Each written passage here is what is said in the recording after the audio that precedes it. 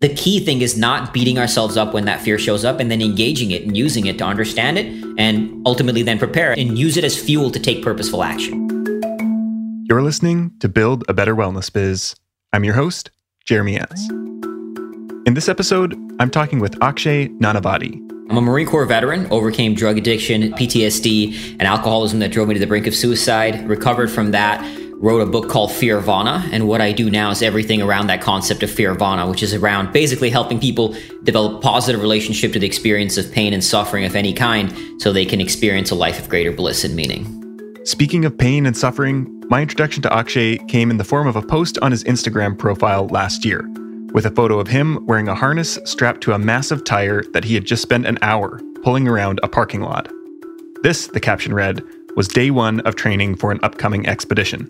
Next year, I'm planning a pretty hefty expedition calendar, which I'm really excited about. One will be the last degree to the North Pole. Another will be a ski crossing of the Patagonian ice cap. And then finally, a ski expedition to the South Pole from the Mesner start, which will be about 45 days in Antarctica skiing to the South Pole.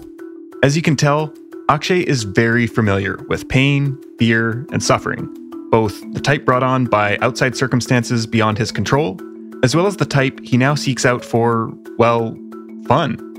And while his experiences are certainly extreme, in navigating and mapping his own journey through fear and suffering, he stumbled upon some insights that we can all apply to the experiences of fear, pain, discomfort, and suffering we all experience throughout the course of our lives.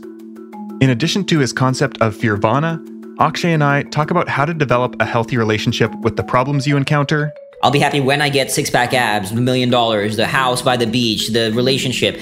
That's a lifetime of misery we are setting ourselves up for because one, we're not only enjoying the momentary adventure of rising above this challenge, we are waiting to get there. And when we get there, wherever there may be, we'll find some new problems. So you kind of balance that out by first off, just falling in love with the experience of overcoming one problem at a time because it's on the other side of every suffering that you lead to a new awakening. And how to actually go about building up your confidence. Confidence is the result, not the fuel. Don't expect to be confident as you step out. So to your point about, I don't know what to do, I'm choosing my path. Don't expect to be confident. Confident is the result, not the fuel. So how do you build that? First, have clarity, commitment, conviction, courage. Once you take action, you will develop capabilities. Through capabilities, you develop confidence. So that's clarity, commitment, conviction, courage, capabilities. I call that the 5 C's to confidence. While it's easy to focus in on the darker, difficult themes of Akshay's work, at its core, Fearvana is a framework for tapping into greater joy and happiness. Borrowed from Viktor Frankl, one of Akshay's conclusions about happiness has been that rather than going out and finding it, we first need a reason to be happy. Akshay believes that this reason to be happy is often tied back to what he calls our worthy struggle. So the fundamental ethos of everything I do with Fearvana is to help people find, live, and love their worthy struggle.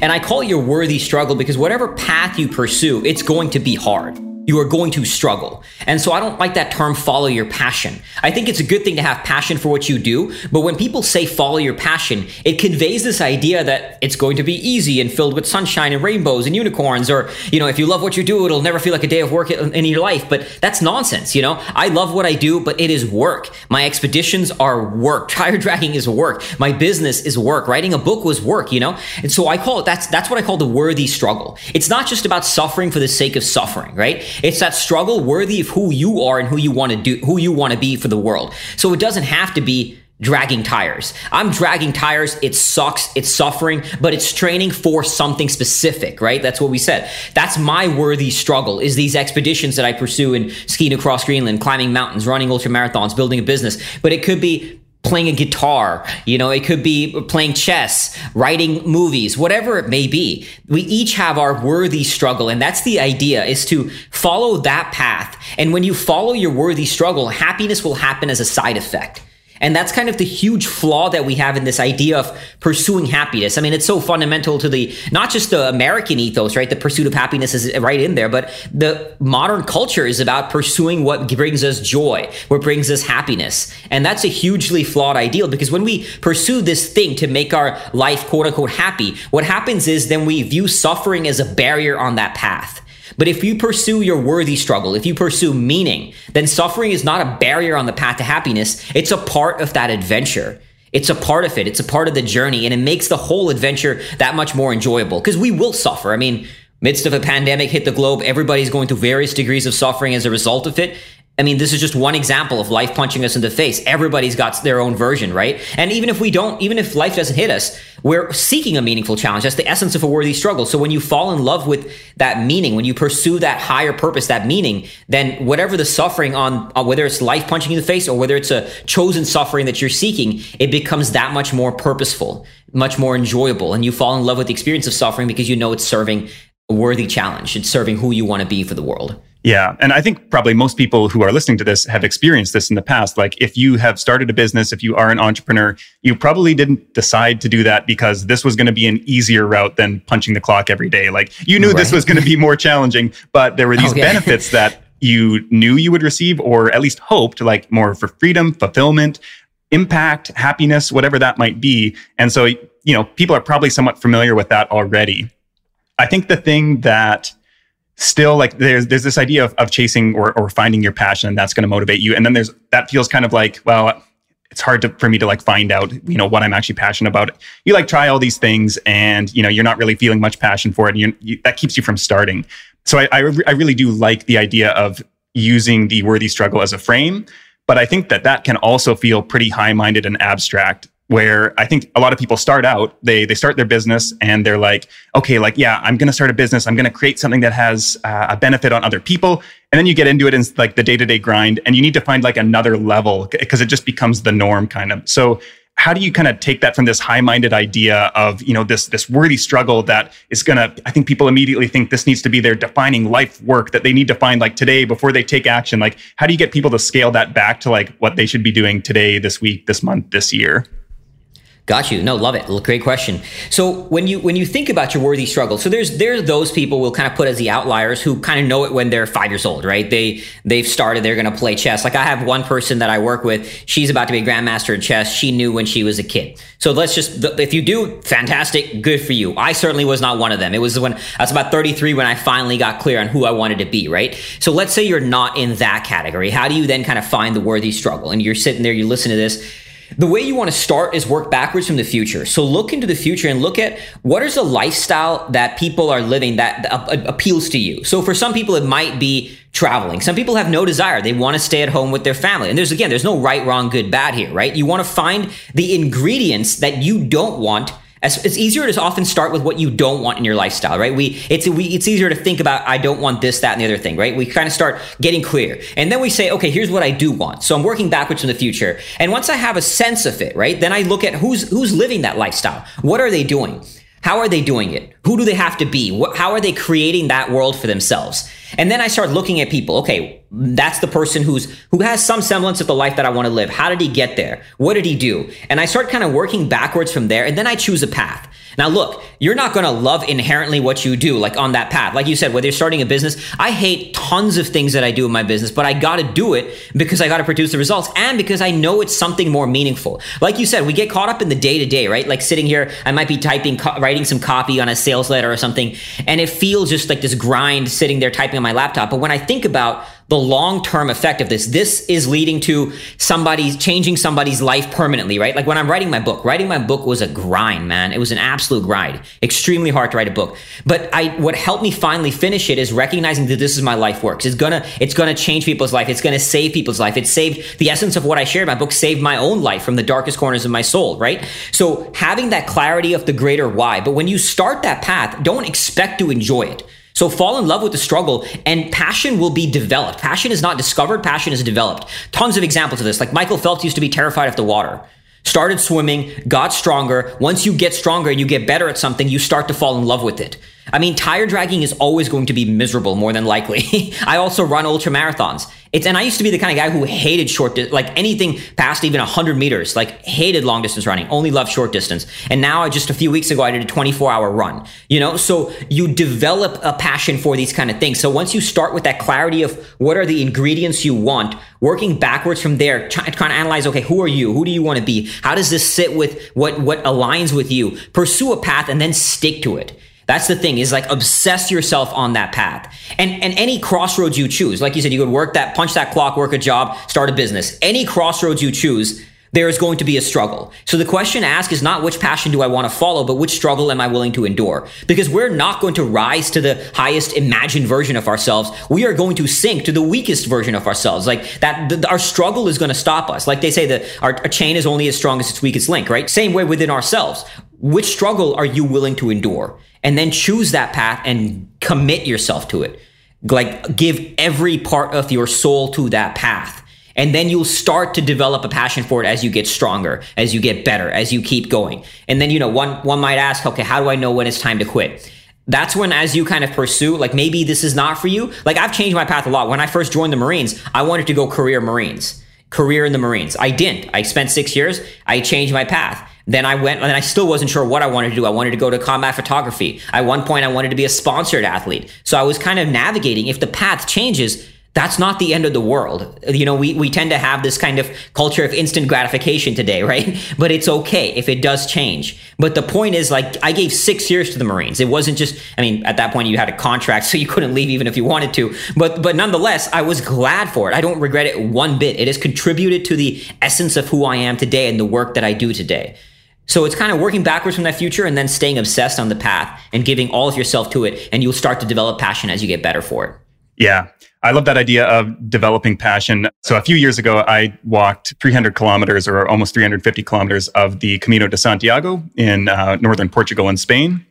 And so being back in Portugal now, it was my birthday last weekend. And so my girlfriend's asking me, like, anything you want to do, we'll do that on your birthday. Because on her birthday, she is in opera. She has her master's in opera. So we went to an opera on her birthday, which I was like, it was good. Luckily, it wasn't one of the 5-hour variants. It was just at like 2.5. So it was good. But she was like, we get to do whatever I want on my birthday. And then on your birthday, you can do what we want. And so I was like, okay, we're going to go walk one day of the Camino out of Lisbon here. So we did about a 35 kilometer stretch. And by the end of the day, a lot of it was through like some industrial areas. You're on the outskirts of the city. There were some beautiful spots, but there was also a lot of like kind of shitty, ugly parts.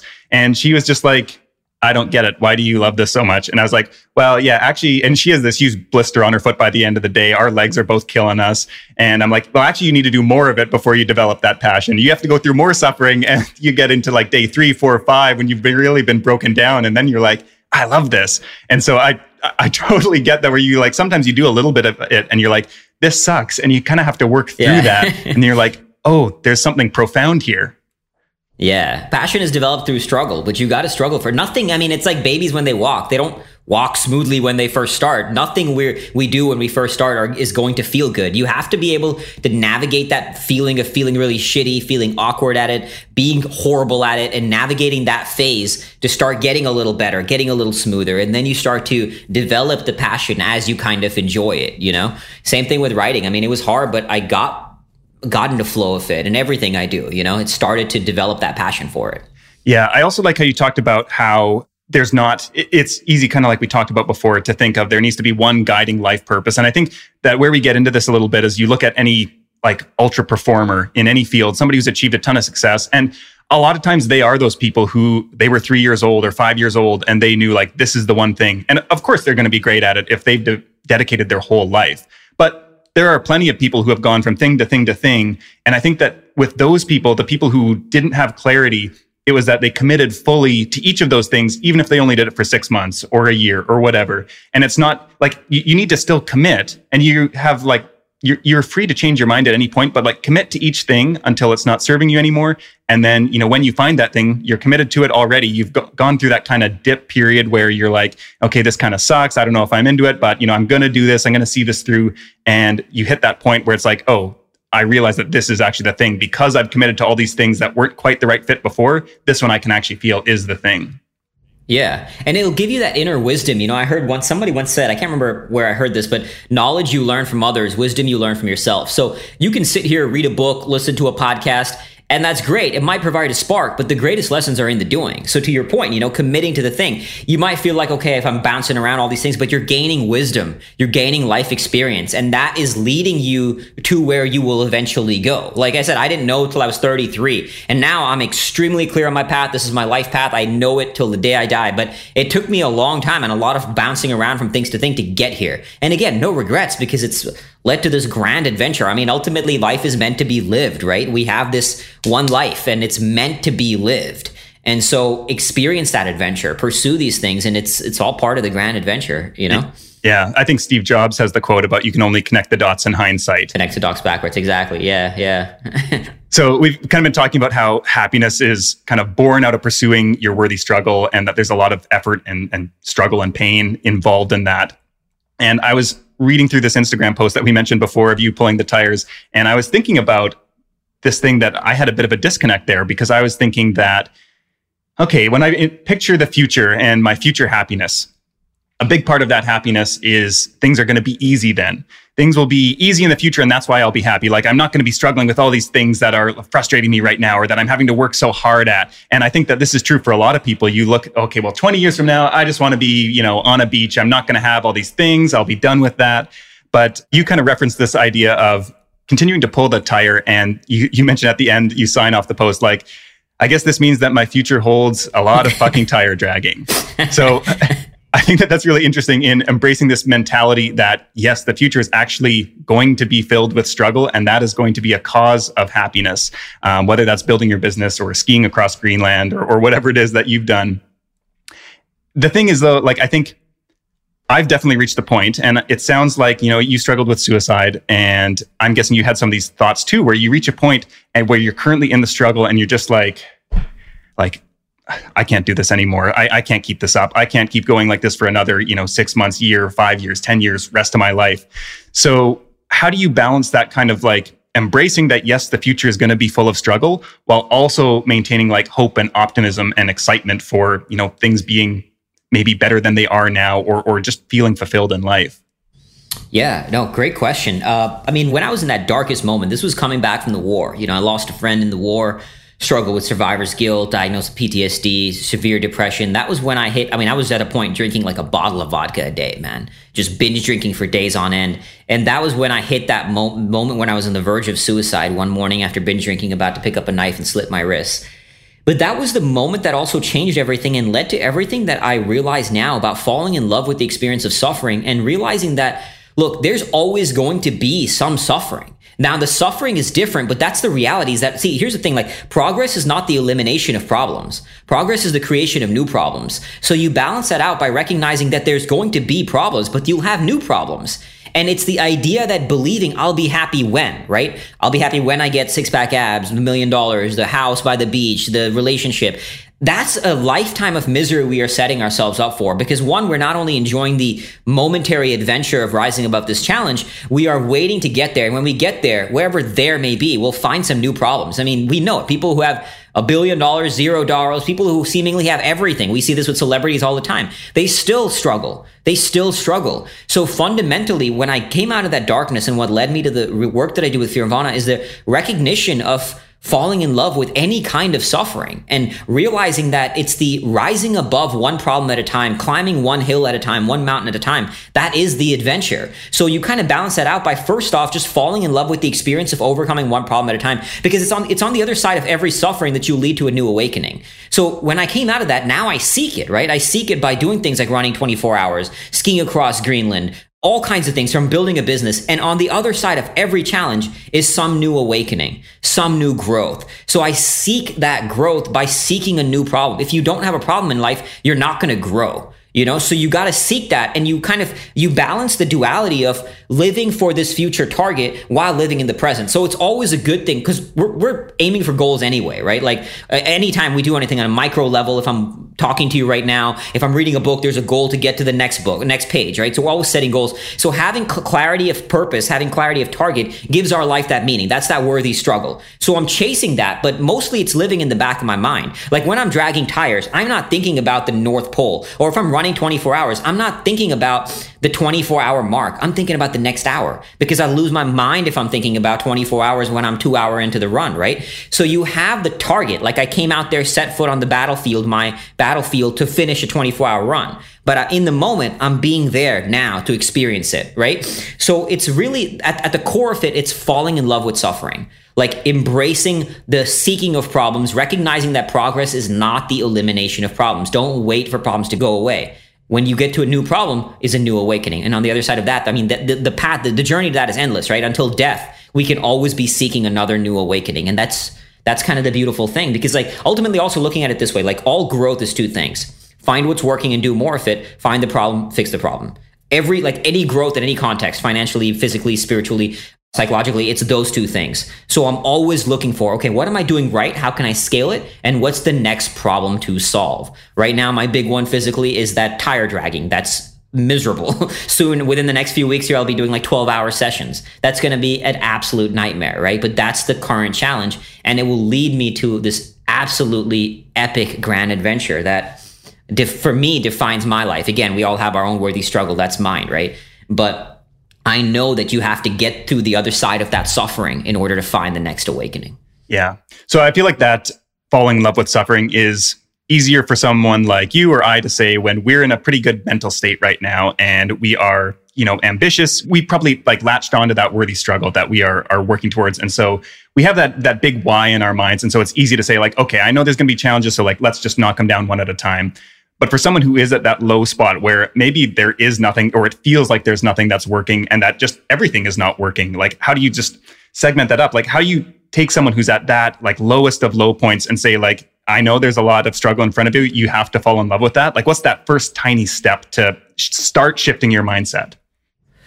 For me, especially when I was at that low moment, when I was on the brink of suicide, at that moment, you don't want to be thinking too far ahead. This is kind of a mistake people make when they're trying to support others who are at that low moment. They try to inspire them, right? But in that moment, when you hear somebody, how awesome, like let's say, and this has happened, like somebody will share my story. All that does is make you feel worse about yourself. Like when I'm in that low moment, I don't want to hear about how awesome XYZ person is. It just makes me feel shittier and worse about myself, right? So when I'm in that moment, you got to really, the first step is disassociating yourself from that. I never labeled myself an alcoholic. Why would I put that label on me? So and again, I know if that works for you in AA, they kind of do that, I'm an alcoholic thing. I would never do that, but if it works, great. So you disassociate yourself and you pause to recognize, okay, what is the demon that led me to this spot, right? And exercising that self-awareness and disassociating. So I had to say to myself, I'm not defined by my thoughts. I'm not defined by my feelings. I'm not defined by these experiences. We are not our thoughts. We are not our feelings. We are not our experiences. We are the thinker of our thoughts, the feeler of our feelings, and the experiencer of our experiences. So when you're in that low moment, it's not about finding the worthy struggle and looking to the future, to some forward gain. In that moment, you're just trying to avoid pain, right? At the core of human behavior is the need to avoid pain, the desire to gain pleasure. So in that moment, forget about gaining pleasure, forget about like aiming for a target. You're just trying to get out of pain. We got to break it down into the smallest, tiniest step. So if that means, for example, in that day, I need to be sober for one day.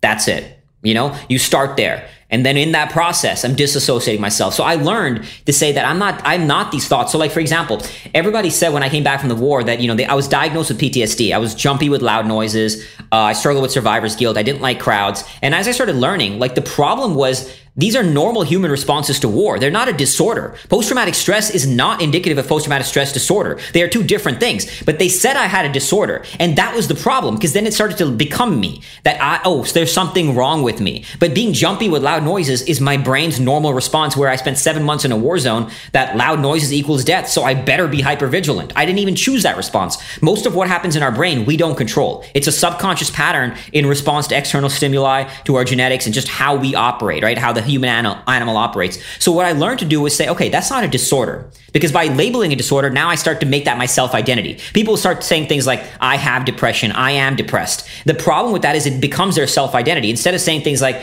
my brain goes to a state of depression from time to time, but I am not my brain. My brain is not me, right? So recognizing we don't control most of what happens in our brain. So by doing that, I stopped saying I have a disorder. Even my survivor's guilt, for example, that's a normal human response to love, to compassion, to brotherhood in the military. And it's not just veterans who feel it. Most people who lose somebody, they feel, why them? Why did they die? Why not me, right? I mean, that's a normal human response. It's an expression of love. So guilt is not a quote unquote bad emotion. We live in this world that demonizes emotions. There's bad emotions and good emotions. There are no bad or good emotions. They're only emotions. And it's up to us to decide what we do with them. So with my guilt, for a long time, what I did was I had a picture of my friend that I lost in the war. And it said, this should have been you. Earn this life.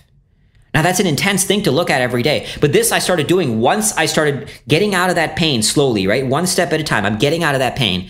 then you turn those demons into something purposeful. And there's no sort of one magical mark you hit when you say, okay, now X, I'm there.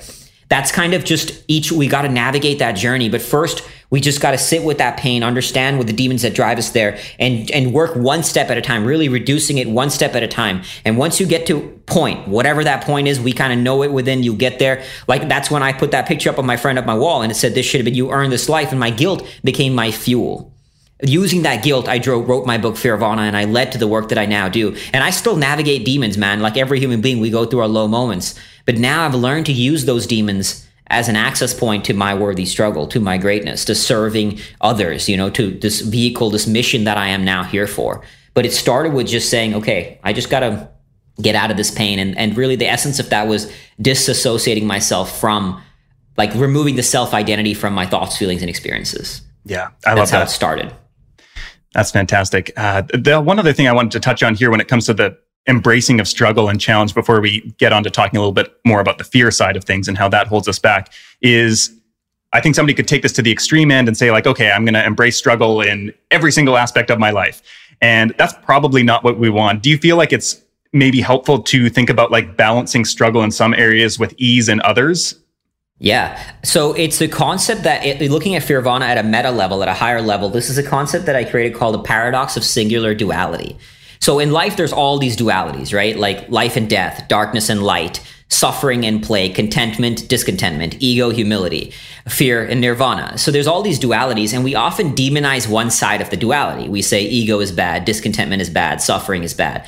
But it's not that one side is bad or good. It's actually the idea is, and that's why I call it the paradox of singular duality, it's in the union of these seemingly contradictory forces, these seemingly opposing dualities, that we actually find the true spiritual awakening. And spiritual awakening is actually the oneness of all dualities. So this is kind of looking at Fearvana at a higher level, at a meta level, is this idea. So to your point, yes, it's not just about seeking suffering all the time. And this has actually been a very recent realization for me that in my journey of sort of not demonizing words like fear, suffering, pain, adversity, I had started to literally subconsciously demonize words like fear, ease, fun. I mean, like as an example, the other day I was running and I ran past this post and it said like 5K fun run.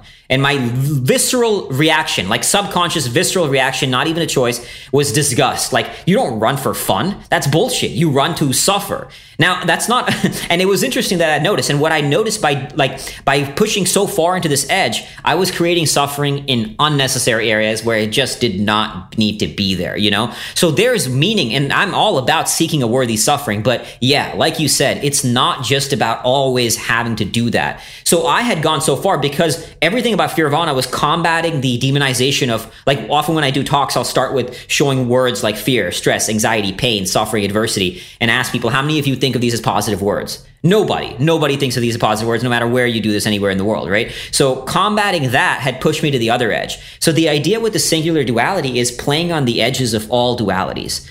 Choose one that's causing you the most friction. So for me, it was suffering and play. Now you can choose whatever words, so ignore the semantics of it, but moving into the other edge of this duality. So if you look at it as a spectrum, right? Pushing into the other edge and seeing what you discover. Like going only on the edges will you learn something. Only in the edges will you discover something about who you are. And then you'll come back and find your line. Like I will always be somebody who will lean towards the edge of suffering.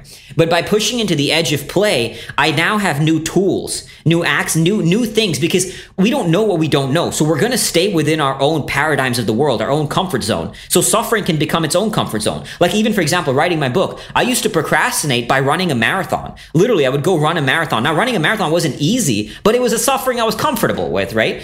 And I had to step outside of that and recognize that the true worthy struggle I need to do here is writing. That was the true worthy struggle. So by pushing into the other edge of the duality, I now have new tools, new access points, discovering things that I didn't know because I'm stepping outside my current paradigm of the world, which is the lens of, embracing suffering, going into play. So experiencing things like doing fun runs. I would do runs while listening to like Christina Aguilera and Backstreet Boys and really silly music, and just having a blast with it, or dancing, like I remember one retreat we went to where they would do these little dance breaks and hula hoops and like fun things. I was more uncomfortable doing that than if somebody said, let's do 100 burpees, I would have been more comfortable doing that than like the dancing and hula hoops and all that light kind of playful stuff. But dabbling in that allowed me new access points. Now I can bring play into my suffering. So yeah, to your point, you want to explore the edge of each duality, and you're going to find something tremendous on each one of the edges. And like one of the most profound, visceral examples of this, when I spent 7 days in a darkness retreat.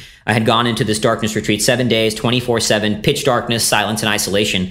And 5 days into the darkness, I saw the brightest white light I've ever seen in my entire life, like blindingly white. Blindingly bright light. And I was literally touching my eyelids because I couldn't tell if my eyelids were open or closed anymore. I felt like I needed an eye mask to sleep. I was like covering my eyes, but I'm in a pitch dark room.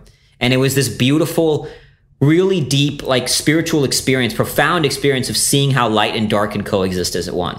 And that's the idea. That's the spiritual awakening. To me, I believe enlightenment is a moment of recognizing the oneness of a duality where you truly know it. You don't just, like, it's one thing to rationally hear it and be like, oh, I get it. But it's another thing to know it by experiencing it, right? So everything I do is pushing into all those edges, in every edge, and seeking new frontiers, new awakenings. Yeah. So after exploring some of those edges, it sounds like you've built in a lot of suffering and challenge into your daily, weekly, general life routine. Have you now, and how have you now built in, joy, ease, contentment? Is that something that you've now integrated into your life, that you're actually like taking time and making space for those on a regular basis? So by pushing into the category of play, again, I discovered where on that line I said, and as I said, I'm always going to be, this is just me. Everybody's got their own, you like when you push into duality, you'll find where on that line you sit, right? I'm always going to lean to the suffering edge. So I don't necessarily do things like dance and all that, but I do incorporate like fun runs now a little bit more often than I do. I do embrace ease, like literally sometimes while working out or working on my business, especially because I struggle more with like working on my business, like sitting there on my computer, I struggle a lot more. It's easier for me to go out there and go running and stuff like that, be out into the world, So, and sometimes it's as simple as saying, I choose for this to be easy. Literally, it's nothing complicated, but literally talk. And then when I say I literally talk out loud to myself, I'm choosing for this to feel easy, to be easy. And that's it. And it changes your dynamic. It changes how you approach it. So if I'm struggling with, let's say, writing a sales page or something like that, right? I'll say I choose for this to feel easy instead of being like, all right, suffer, let's go, into the grind. And it's literally as simple as that. So I've started practicing embracing ease in that area, like not viewing, because I literally had a visceral disgust, as I was saying, to even hearing the word easy. And now I'm working on changing that. It's still a little bit of a work in progress, but I am like working on embracing ease and allowing ease to show up, allowing things to feel easy at time. And that's okay, So again, it doesn't mean that I stop like suffering, but even sometimes in the gym, the workout will be brutal. But in my mind, I'm like, I want this to feel easy. I'm choosing for this to feel easy, right? But it's still a hard workout. So it's a mental reframe. I bring that mindset. I bring the joy. I bring the ease. I bring the comfort into my suffering. And on the flip side, I also spend more time like recovering, like training for, because like everything, you got to balance it, right? Stress has to be balanced with recovery. When you work out in the gym, you also got to recover. That's how you get stronger. So doing more things for recovery and allowing myself to feel that and be okay with it, like not feeling guilty if I'm spending time, like over here, I'm alone, but when I'm in India, I spend time with family, not feeling guilty like I should be working. So just being conscious about switching off and being like, okay, this is now family time. This is recovery time. This is that time to embrace the, to just relax, whatever it may be. So viewing that as recovery has helped me. It's also helped me train harder, because if you train hard, you got to recover hard, so same thing. So embracing the ease and comfort of that process as well. That's awesome. So we've been talking a lot about the importance of finding that worthy struggle that is going to keep us motivated and working towards this big goal that, hopefully happiness is going to ensue from pursuing that worthy struggle. Mm-hmm.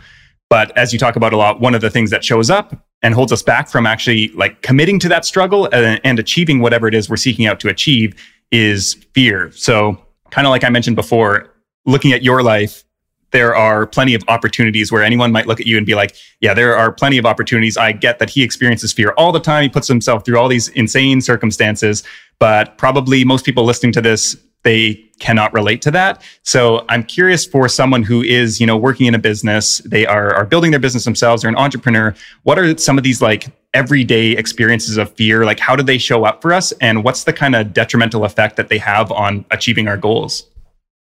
Yeah, fear shows up in multiple contexts, from the basics, fear of failure, fear that I'm going to, like in the context of building a business, right? I'm going to try this and it's going to go to hell. It's not going to work out. Now, we live in a world that says, be fearless. Don't be scared. Don't fear failure. And that's the huge flaw. Like I was working with one entrepreneur who said to me, who was about to start his business, I'm just waiting for the fear to go away so I can quit my job and start my business. Because he thought he should be fearless. He thought he should just be confident as you step into action. But you can't be confident at something you've never done before. So the key thing is starting off, the fundamental thing is being okay with fear when it shows up. I don't like the term irrational fear because we don't control what happens in our subconscious brain. Like right now, if I'm sitting in this room and somebody comes in with a gun, my brain's going to respond with fear. I'm not pausing to say, you know what, I'm choosing to feel afraid. I'm going to feel fear. That's a normal, natural response to the unknown, to a risk. And it's the same thing in business. Our brain reacts with fear. We don't control how it responds because, as I said, like we don't control most of what happens in our brain. Neuroscience has shown this. Spirituality talks about this as well. Like we don't control what the initial response to stimuli. So fundamentally, the first starting point when it comes to fear and anything in navigating the unknown is being okay when it shows up. Not judging it, not trying to resist it, not trying to eliminate it, just being with it. Okay, cool. I'm scared of failing. Okay, God, great. Now what can I do with it? So I always like to say that fear propels you to prepare. When you engage it, fear propels you to prepare. So what do you do when you have that fear of failure, building a business, right? You want to start, launch this new product. Engage the fear. Understand the fear. What am I scared of? Why am I scared? What's the worst case scenario? And like journal, write this down. You know, I did this when I was writing my book. I was terrified of writing a bad book. I was terrified that nobody would read it. People would think I'm stupid. People would think it's shitty. I would get that dreaded 1-star review on Amazon, any one of those things, right? So what did I do? I engaged the fear. Why am I scared? What am I scared of? What's the worst case scenario? And because I engaged the fear, I studied from authors like Jack Canfield, the Chicken Soup for the Soul author, Tim Ferriss, authors who have clearly produced great books, who know how to write well. And I said, okay, what are they doing? How do I write a better book? So because I was scared of writing a bad book, I engaged that fear, and that fear allowed me to write a better book, a book that is now worthy of being endorsed by the Dalai Lama and is out there making a difference, you know. And I don't say this with any ego. It's that because I was scared, it led to me. I mean, I trashed like 100,000 words worth of work. That's months worth of work. But it was my fear that led me to writing a better book that now I'm truly proud of. So you want to engage the fear, understand what's the worst case scenario. How do you prepare for it? And once you do that, the fear is not going to go away. I mean, maybe it will for some people, but more often than not, it's not going to go away. So that comes back to falling in love with that experience of that discomfort. Okay, great. I'm scared. But when you stop judging it, when you stop beating yourself up for it, you can allow yourself to feel it and use it and choose how you engage it. Like a great example of this is I took a friend climbing, and it was a very easy climb for me. So we were on the climb and she was terrified, absolutely terrified, right? Came back from the climb and started beating herself up. Like, what's wrong with me? I was scared. You weren't scared. You know, if I'm scared of this little thing, how am I going to write that book? How am I going to build a business? She was wanting to write a book and build a business, stuff like that. And the thing is, the only reason I was not scared on that climb was because I had climbed way tougher routes before that. So it's not that I was any stronger than her. My brain had references that said, look, this is not a risk. We don't need fear right now. So we're good, right? Like this was easy to me only because I had more references from having climbed. But it took more courage on her part to climb because she had fear. Like courage cannot exist without fear. Now, the problem was not the fear. The problem was her response to it. I call this the second darts, like the second darts of suffering. So Buddha said we're all stabbed by the two darts of suffering. The first dart is the one we don't control. The emotion. We don't control how that happens. Like the analogy I always like to give is if I stub my toe against a door, the first dart is the pain in the toe. The second dart is when I start saying things like, this door is stupid, why do bad things only happen to me, God hates me, all that kind of stuff, right? And it's the same thing with our emotions. We have that fear, we have that anxiety, then we say things like, I'm a piece of shit, I'm weak, what's wrong with me, everybody else isn't scared, so I'm a coward. That self-dialogue is the second dart, and we have to watch those second darts and let go of that judgment, this is what I call the second dart syndrome, is when we fall into that spiral of these second dart conversations, and we all know that, right? Like that inner voice of just beating ourselves up about everything. So when we stop and allow ourselves to feel, like I do these crazy things, right? Crazy things, skiing across ice caps. And I wasn't, also in a quick note, I wasn't always this way. I used to be terrified of Ferris wheels when I was a kid, like Ferris wheels, let alone the things that I do now. So I built this over time by engaging fear. Like everything I did, from caving to skydiving to ice diving, everything absolutely terrified me. I was scared of heights. I was scared of tight spaces. So I engaged that fear one step at a time. It wasn't that I was fearless. I did it because it scared me, right? And so even though I've done all these things, sometimes just sitting in the house alone, I live in a very safe neighborhood, great neighborhood, I'll feel these pangs of fear and anxiety. And like before, I used to be like, what's wrong with me? Like, why am I scared? I've done so much crazy shit. And now I'm like, you know what? fear shows up, and I allow myself to feel it whenever it shows up. It's not about how it shows up, why it shows up, when it shows up. It shows up. Now what am I going to do with it? So I understand it and I move forward with it, So the key thing is not beating ourselves up when that fear shows up, and then engaging it and using it to understand it, and ultimately then prepare and use it as fuel to take purposeful action. I love what you mentioned there. You mentioned Tim Ferriss, who was someone that he had this idea that is where I first heard it, of thinking about what's the worst that could happen, which you mentioned as well there. And I know when I was first going to quit my day job and start going full-time on my business, I was also going to start traveling full-time. They were kind of lined up together. And I was feeling some concern over what if I lose all my clients? What if all this happens and that happens and all these things? And I had been listening to a lot of Tim Ferriss at the time. And that question came to me in that moment and I was like, okay, what is actually the worst thing that's going to happen if I lose all my clients? Probably the worst thing is I can't keep traveling anymore. I'd need to come back home. Maybe I move in with my parents. It's kind of embarrassing. But I was still 25 at the time. There's plenty of 25-year-olds who move back in with their parents, especially now, given this pandemic. But if that's really the worst that could happen, and then I could just get another job and I'd be right back where I was. And I was like, well, actually, so I haven't even really moved backwards at all is the worst that could happen. So why am I so scared of taking this step? If really there is no downside almost, it would be a little bit embarrassing maybe, but for the payoff, the potential payoff, that is a, great odds basically.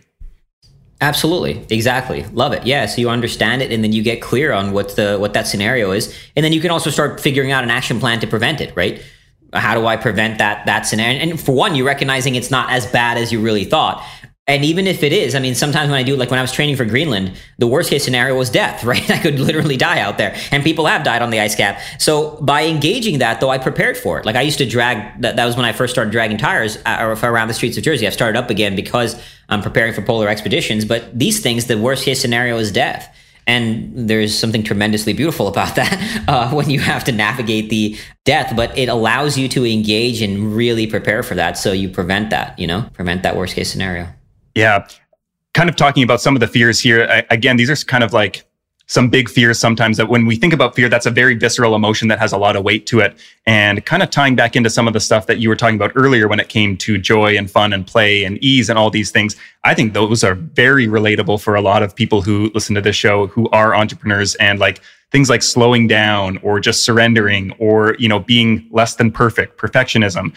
Those are all things that I think are much more relatable to a lot of people when it comes to, we might not label those with fear, but really there is a sense if I slow down, I'm going to lose my clients, or things are going to lapse and the business is going to crumble. And that's probably not true at all. You should probably need to slow down and spend more time unplugging and getting away from your computer, or else there are going to be negative effects that come from that. And I think I've also heard you talk about that emotions like stress and anxiety, you kind of lump in with fear here too, where it's we're going to feel those things and we have to choose how we respond to those. And those are going to be present in every single person's life, especially if you're building a business. Mm-hmm. Yeah, absolutely. They're always going to be present, but you balance that stress with recovery, right? Just again, physically, we're talking, when you stress your body, you need to recover to get stronger. It's the same thing with the mind and the spirit. We need the stress. We got to seek out that stress because that's how we evolve. And similarly, we need to recover. Now, we each get to choose our own path. There are the sort of the entrepreneurial style that says no days off. And there's nothing wrong with, there's no right or wrong. We got to choose our own. Some people choose to take time off and they want to spend whatever. They want to travel. They want to spend, I know people who want to take 3 days off a week. And that's, again, there's no right or wrong if that's the path you want to choose. So it's really about getting clear on who you want to be. Ultimately, we are playing a game within ourselves for our own neurochemicals, right? Our own, on a neurological level, how do we create the neurochemical formula within ourselves of the dopamine, the anandamide, the endorphins, and also on a spiritual level, what do you want, right?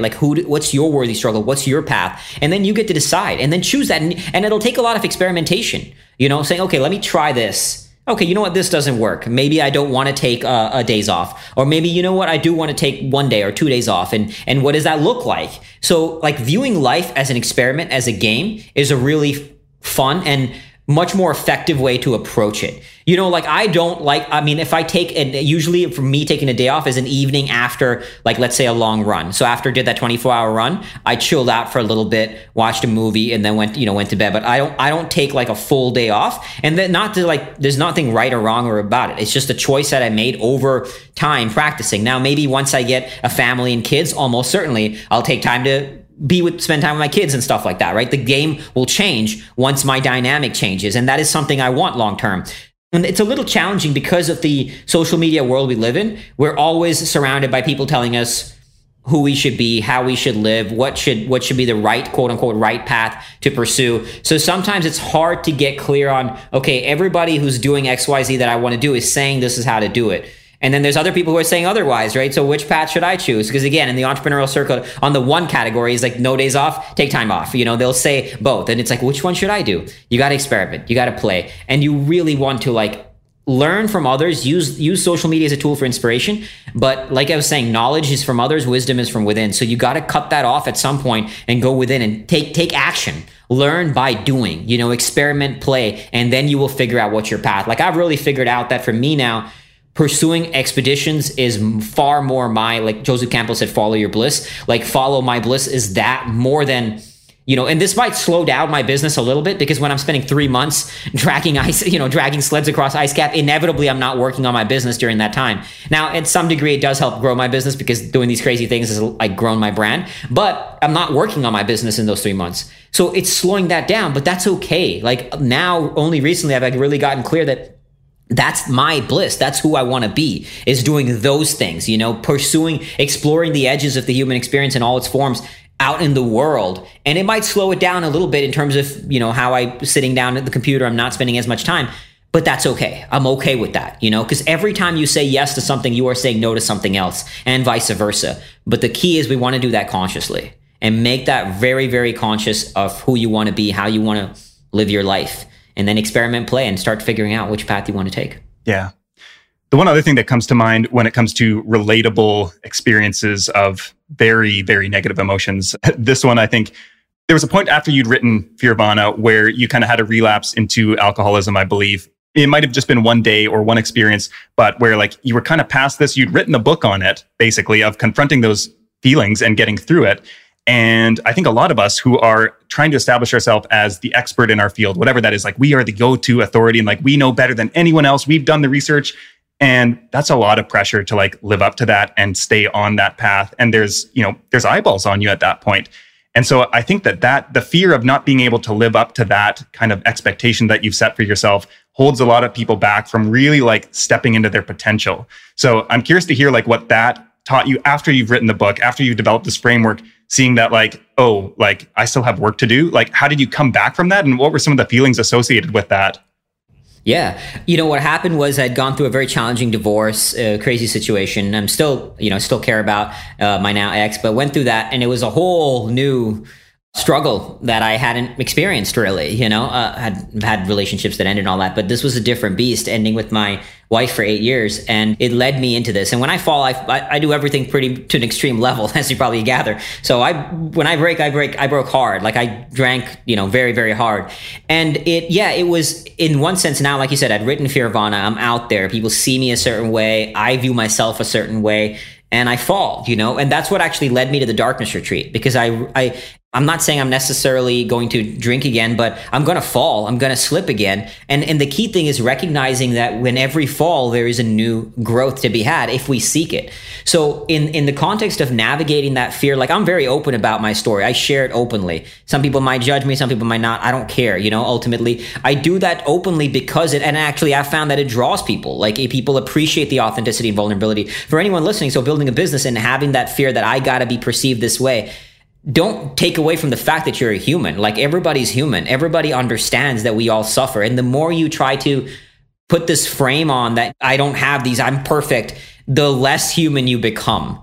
And I've seen a lot of people who are now really famous. I won't name names, but I've heard some of the stories they tell. And it's like, dude, you're just so removed from reality now. Like, you're not connecting with your audience because you're so removed from reality. And look, if somebody has $100 million, they still have some struggles, so just really being open about it. Like, look, these are my demons that I still wrestle with, and sharing that. And thing is, like, to me, it's not about avoiding the low moments or avoiding the demon. It's about recognizing it and the goal is to get faster at transcending that demon. So I slipped, but I took very proactive action to address that problem, right? I went into a darkness retreat. I'm not saying everybody has to choose that action, obviously. Now, granted, that's an extreme path, but nonetheless, I took proactive action. Since the darkness retreat, I've had falls, I've had mistakes, I've had low moments, but I'm always learning. And the key thing is that. It's like the great analogy is meditation. When you meditate, it's near impossible to maintain that no thought for long. But the goal is not to maintain a lack of thought. The goal is to notice the thought when it arises and bring it back. So I actually use that mantra. Everybody can have their own mantra. My mantra is very simple: bring it back. Like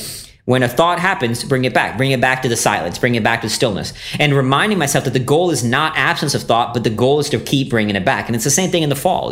When you go through this journey of building a business and your world views you a certain way, you're a human. They're going to appreciate the fact that you have struggles. People see me and they know I have low moments. They know I've fallen even after writing Fear of Vana, but they're also seeing that I'm living this path still. Like I ran 24 hours recently. I'm seeking growth, and I'm going to make all kinds of mistakes in the future as I pursue harder things. There's going to be falls, but what I do always know is that I've become now the kind of person who's always looking for the next way to rise back up, the next awakening, the next learning on the other side of every fall. So I think it's just being open to it, not just for the world, but more importantly for yourself. Don't run from your demons, confront those demons, face those demons, realize those demons, understand those demons, acknowledge them. And you learn, one of my other mantras is that the greater your demons, the greater the divinity required to rise above them. I love that. And I recently read this book. I don't know if you've read this before. It's called Walking by Erling Kagge, I think. And as someone who has done a lot of walking, I think you'd really enjoy it. I was read it and I was oh, I relate so strongly to all of this. But he's done a lot of polar explorations and expeditions and all these types of things. And he's also something of a philosopher. But he talks about in the book how the greater the pain and the greater the misery, the closer you actually are to joy, and how it kind of expands outward from the middle. The more your experience of negative emotions, the greater your experience of positive is going to be in your life. And if you just go for the middle, you're going to have a very narrow kind of bandwidth there. So that kind of comes to mind for that. I'm curious, short of going on darkness retreats and all these long distance expeditions, when it comes to confronting fear and your demons, do you have any daily practices or weekly practices that people can actually just implement into their day to confront fear, even if it's in little ways? Yeah, there's all kinds of ways you can, from if they're single, talking to a woman or a man, and, outside is scary. There's all those little things, but the number one way to engage fear and suffering, the way I see it, is exercise. Barring serious physical issues, almost anybody can do it. And exercise is the best thing you can do for your brain neurologically. One neuroscientist calls it, quote unquote, miracle grow for the brain. Another neuroscientist says that if you could put the effects of exercise into a pill, it'd be the best selling pill of all time. And exercise teaches you how to engage suffering. It teaches you how to confront fear. Before my 24-hour run, for example, I was terrified. I knew it would be miserable. I knew I would suffer. And now look, again, it doesn't have to be a 24-hour run. It could be a 1-hour run. It could be doing 100 burpees. The key is that plan something that's going to scare you. It's going to be horrible. And then you're going to deal with the fear of it. Deal with the fear before the workout, the suffering during the workout, and the indescribable reward and bliss on the other side of that. So the more you put yourself, and again, barring something serious physical, anybody can do that. Now there's all kinds of other ways too. Meditation, journaling, confronting, going deeper within to understand yourself, to understand what's happening there. That will lead you to some new awakenings. But yeah, confronting fear on a daily basis. Once a week at least, if not more, you should be putting yourself in a situation where one part of you wants to quit and the other wants to fight. Go into these spaces. And when you go into those spaces and you go to war with yourself in the capacity, into a conscious war with yourself, because we're having that inner conflict anyway. We're always having that inner conflict. But my fundamental philosophy, the fundamental philosophy that way I operate my life, is that the path to inner peace is the pursuit of a worthy inner war. The path to inner peace is the pursuit of a worthy inner war. So go to war with yourself. Seek out that war. Now, it can be, again, exercise, I think, is the best way. But, sitting here writing, for me, is going to war with myself, man. I struggle with it, Writing my book is one of the hardest things I've ever done. Even harder than going to the Marines and many other things that I've done, So it doesn't always have to be physical. But why I love the physical is because when you go to war with yourself physically, it's the only vehicle that confronts all elements. When you push yourself in those spaces, you're going into mind, body, and spirit. Whereas if I meditate or I'm writing, I'm not pushing myself physically. I may be pushing myself mentally and spiritually, but I'm not pushing myself physically. Physical suffering delves into all facets of the being, which is why I think it's the greatest way to confront fear, to confront suffering, and to ultimately confront yourself, to go to war with yourself, and to win when you win that war. And you're like going to war with yourself is inherently winning that war, right? Like you might say, okay, I go to war and I quit. Great. You learn something from the moment you quit. I haven't always succeeded everything I've done in my physical endeavors. I've failed plenty of times, but I learn from it and I come back into the next fight, right? I come back into the next fight and I'm continuously going to war. And by doing that, I'm finding new things within myself. And that's how you grow as a human being. It's that growth, and growth is so fundamental to true happiness, to fulfillment, to that lasting inner peace, So you got to go to war to find that peace. Yeah, I know you've talked about this idea of post-traumatic growth that doesn't get enough attention, that we always hear about post-traumatic stress, and that there's actually this kind of equal, there are so many cases where people who have been through extreme circumstances, and I mean, you could scale this back and just say exercise. Like there is clearly, that is uncomfortable, there is struggle, there is pain, and there is growth from that. So like, have you seen any examples of this that like really come to mind of someone who's gone through something difficult in some way that has had extreme growth? And I mean, you are an example of this as well, obviously, but is there anything else that you like to use as an example when you're talking about this concept? I think David Goggins is an absolute legend, true model of that. I mean, that man has went through hell in his life. And you look at, I don't know if you're familiar with him. He's a veteran turned ultra runner. Very famous by this point. His book blew up, a lot of followers on Instagram, but he's someone I truly admire because I think, again, he has not just knowledge, but wisdom. He's lived it. Horrible, abusive childhood, came out of that shit. Like at one point he was like 300 pounds, lost all that weight, became a Navy SEAL, now is an ultra runner. So he's lived it. And my beef with a lot of, sometimes when I see like people in the quote unquote self-help personal industry, they've studied a few things, and like just because somebody's good at marketing doesn't inherently give them true wisdom, right? Now, and again, social media world, it's a whole separate conversation. I can go down that rant, but but the point being is that, yeah, with post-traumatic growth, like following those who have gone through suffering and making that paradigm real, and that matters because it's the paradigms we view the world that become our own self-fulfilling prophecy. Like a great example of this is Dr. Martin Seligman. He's one of the leading researchers in positive psychology. He went to West Point, the military academy, and asked the cadets, how many of you have heard of the word post-traumatic stress disorder? And it was like 95% people raised their hand. And he's like, how many of you have heard of post-traumatic growth? And it was less than 5%. So the problem is it's become a self-fulfilling prophecy that war equals PTSD. I mean, even today, when people hear I'm a veteran, it's like in the US, and I get that it's coming from a place of love, but it's like, oh, poor you, you're probably fucked up in the head. There's this sense that there's something wrong with me because I've been to war. And I'm not condoning war, but the point is that we have created a paradigm that any suffering leads to PTSD. I mean, anybody goes, like in today's world, it's even more so. I mean, because of the elections, people are saying, oh, I got PTSD. Like any little thing now, I got PTSD from this, that, and the other thing, I mean, I was reading that people are saying, I'm getting PTSD from sitting alone in the house. Dude, you're watching Netflix, you got electricity, you got Wi-Fi. This is like, and I understand, look, I'm not saying everybody's suffering is their own suffering. So it's not like, okay, just because I'm not in a war zone or in a genocide, I can't suffer. No, like everybody goes through their suffering. But we've created a paradigm of the world that any little adversity means, no, PTSD. We throw that label on them. We throw, oh, you're going through depression. It's like, no, man. I mean, any adversity, if we reframe that, post-trauma can lead to growth. Adversity can lead to bliss. So the whole idea is that becomes its own self-fulfilling prophecy.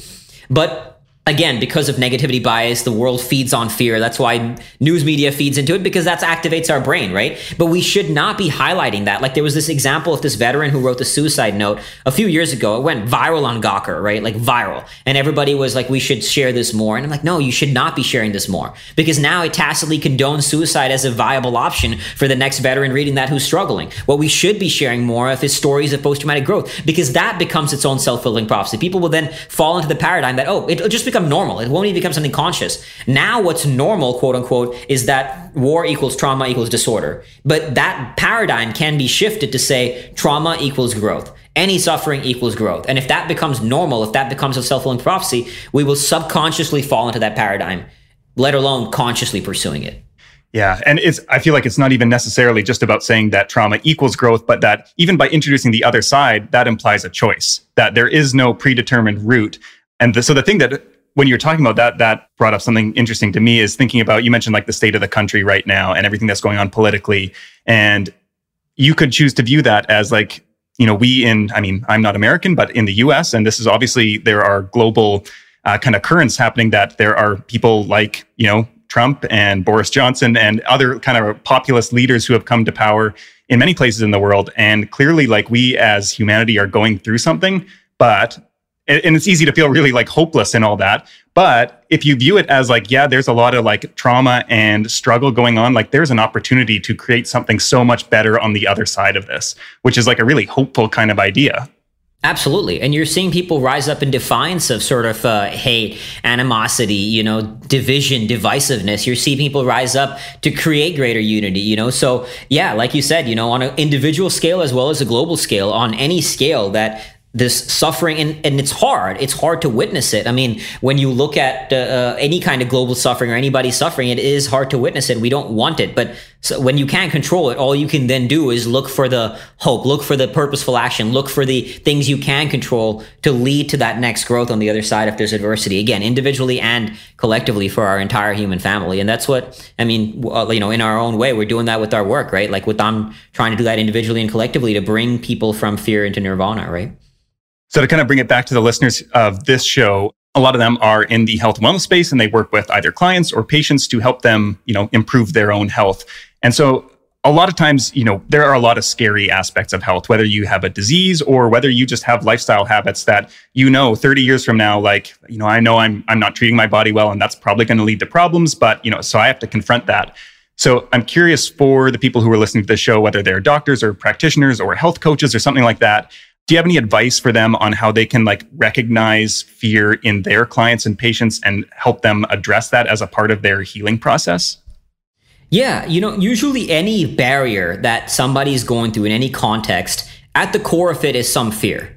One neuroscientist, Joseph Ledoux, says fear is the most primal emotion, and it is. So whatever they're doing, there's some fear at the core of it driving some barrier. When they're if I'm procrastinating, it's usually a fear. At a simple level, right? If it's a fear of something, a fear that this is going to fail, so I just won't do it, So getting deeper to the roots of understanding, and there's a lot to that. I mean, if you're a health and wellness coach, you're familiar with the process of asking questions to dig deeper into it. But ultimately, what we're doing when we're understanding the fear is then translating it into how do you create long-term sustainable behavior change. Now, this is the hardest battle, right? How do you create that in your clients? So, like you said, I might be taking actions that 30 years are going to have that effect, that negative effect for me, but am I really going to change my actions?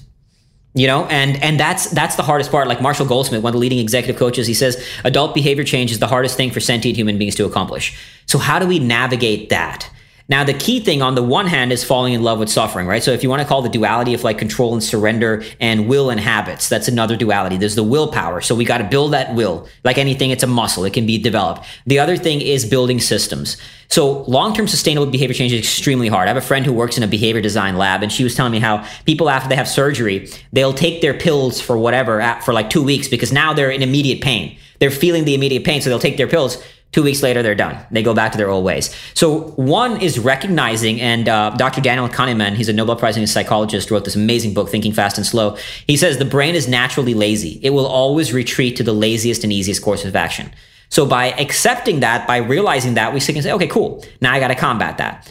And we could create systems around it. So helping your clients create systems to navigate their fear. So it's kind of navigating the systems element, creating those systems to build habits, and navigating that will. Understanding what are they truly scared of? What's that fear that's driving their actions? And then creating systems around it.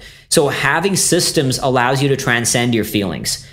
Having systems allows you to not operate from your feelings, because if you operate from your feelings, you're going to retreat to that laziest, easiest course of action. So I have systems for everything. Like a morning routine is a checklist. My night routine is a checklist. I have this little thing that I keep with me. I call it my little spirit armory to tap into my warrior spirit, where I use everything in here. Is there's systems for everything. My morning smoothie is the exact same smoothie every single day. I have a system for for example, Tuesday is a 2-a-day. So if I'm like this other day this happened, I do a 2-a-day training. The second shift of the day, I was really exhausted. I didn't feel like going. I'd been working hard, training hard, all that kind of stuff. But my system said I had to go. So I went. I said, even if I just do 1 mile, it's just at least 1 mile, I get in my 2-a-day. But 1 mile became 5 miles because I'd gone out there. The hardest part, stepping out that door, right? So I went out there and it became that. So helping your clients develop that systems and understanding what is the root cause of their barriers that are holding them from taking that action, and then making sure you translate it into long-term sustainable behavior change, because neurologically we're not wired to think long-term. We still have that caveman, cavewoman like brains, right? So we didn't even live that long way back when. And we lived in a consumption way. Like we had food, we ate it because there wasn't a way to store food. So we are wired that way. That's why we love spending money. That's why we love doing all these things where we don't think long term. So you really have to remember that to be successful by any context of that word, financially, physically, we are kind of combating evolutionary wiring to say, you know what? It's not just about eating all I can right now, because we don't live in a world where, we had to eat that thing, otherwise it's going to go bad, right? Like now that we have excess, so we have to combat that. But simply by becoming aware of it, we can recognize it and then obviously take purposeful action and build the systems around it to change it. Every Sunday, I send out my Listen Up newsletter to over 1,000 entrepreneurs, marketers, and creatives who are seeking to grow an audience around work that means something. Each week features an article to help you reframe how you're approaching your business, along with 5 things I discovered the previous week that I think might help you in your life and business. Instead of another tactic or strategy to add to your never-ending to-do list, the newsletter is meant to help you rise above the noise and look at your work from a new perspective. It's best consumed sitting somewhere cozy with a cup of coffee in your hand, which is exactly how I write it. Writing this newsletter is my very favorite thing I do in my business, and it's something I'm truly proud to create and share. I'd be honored to send it to you, and you can sign up at betterwellness.biz/newsletter.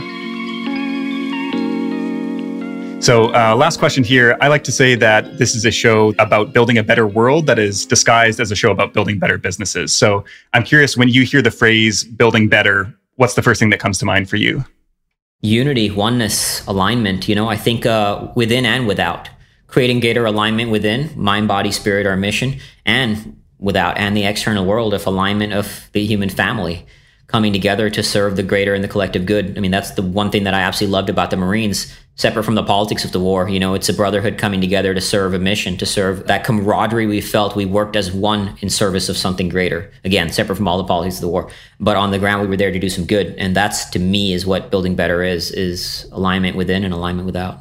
And do you think do you have hope that we as a community and society are on the path there? It sometimes feels a little hard to see it when you see so much of our world going the other way with more divisiveness than ever before. But I do think that from that, kind of what we talked about, I think that more can come, and I have hope. And ultimately, I'm taking purposeful action. There are people like you, like people like me out there. There's a lot of people who are rising up in defiance of this kind of divisiveness to bring people together. And let's just keep. Ultimately, there's always going to be some battle to be fought. When this current paradigm of this current struggles end, there'll be something new. So I don't know if world peace, if let's put it that way, will ever happen. There'll always be conflict, but I think we can at least work towards creating greater unity within our human family through evolved consciousness by saying, look, we might have differences, but we can at least work together in those differences for something greater. So. I have a degree of hope, and I'm taking purposeful action. And even if it's like you're here doing this, right? Like I love what you said. It's about building a better world, not just building a better business. So if you affect one life, that's one life closer on the journey, 2 lives, so on and so forth, right? So it sometimes feels a bit daunting when you do see everything seem to go the other way, right? But just always bringing it, for me, what helps is always bringing it back to what can I control. So I try to just ignore the craziness of what I can't control and look at what I can control and how can I help. And if I can help one life, let's just start there. That's one life that's now more aligned and more one, feeling more one within, that ultimately then leads to greater peace. Because I think it was Gandhi said, if you want to change the world, or somebody, I forget who it was, but if you want to change the world, start by changing yourself. So if we can create that internal alignment, help people on their personal journey, it will lead to greater evolved consciousness that will lead to greater external unity as well. This conversation with Akshay was one of the highlights for me of producing this podcast so far. As someone with a love for adventure, the outdoors, and long-distance human-powered expeditions myself, it's always a treat to talk with someone else who's cut from the same cloth. That said, I'm not putting myself anywhere near the same category as Akshay when it comes to that stuff. You can follow Akshay on Instagram at Fearvana, that's Fearvana, and find out more about him and his phenomenal book at fearvana.com. Of course, you'll be able to find those links and more in the show notes for this episode at betterwellness.biz/026. This episode was produced by our amazing team at Counterweight Creative. Big thanks in particular to Tom Kelly for sound engineering support, Karina Penner for her work on the show notes, Ari Lombardozzi for his help with video editing, and Casey Bowen and Francesca Mamlin for their behind-the-scenes work keeping everything running smoothly and on schedule.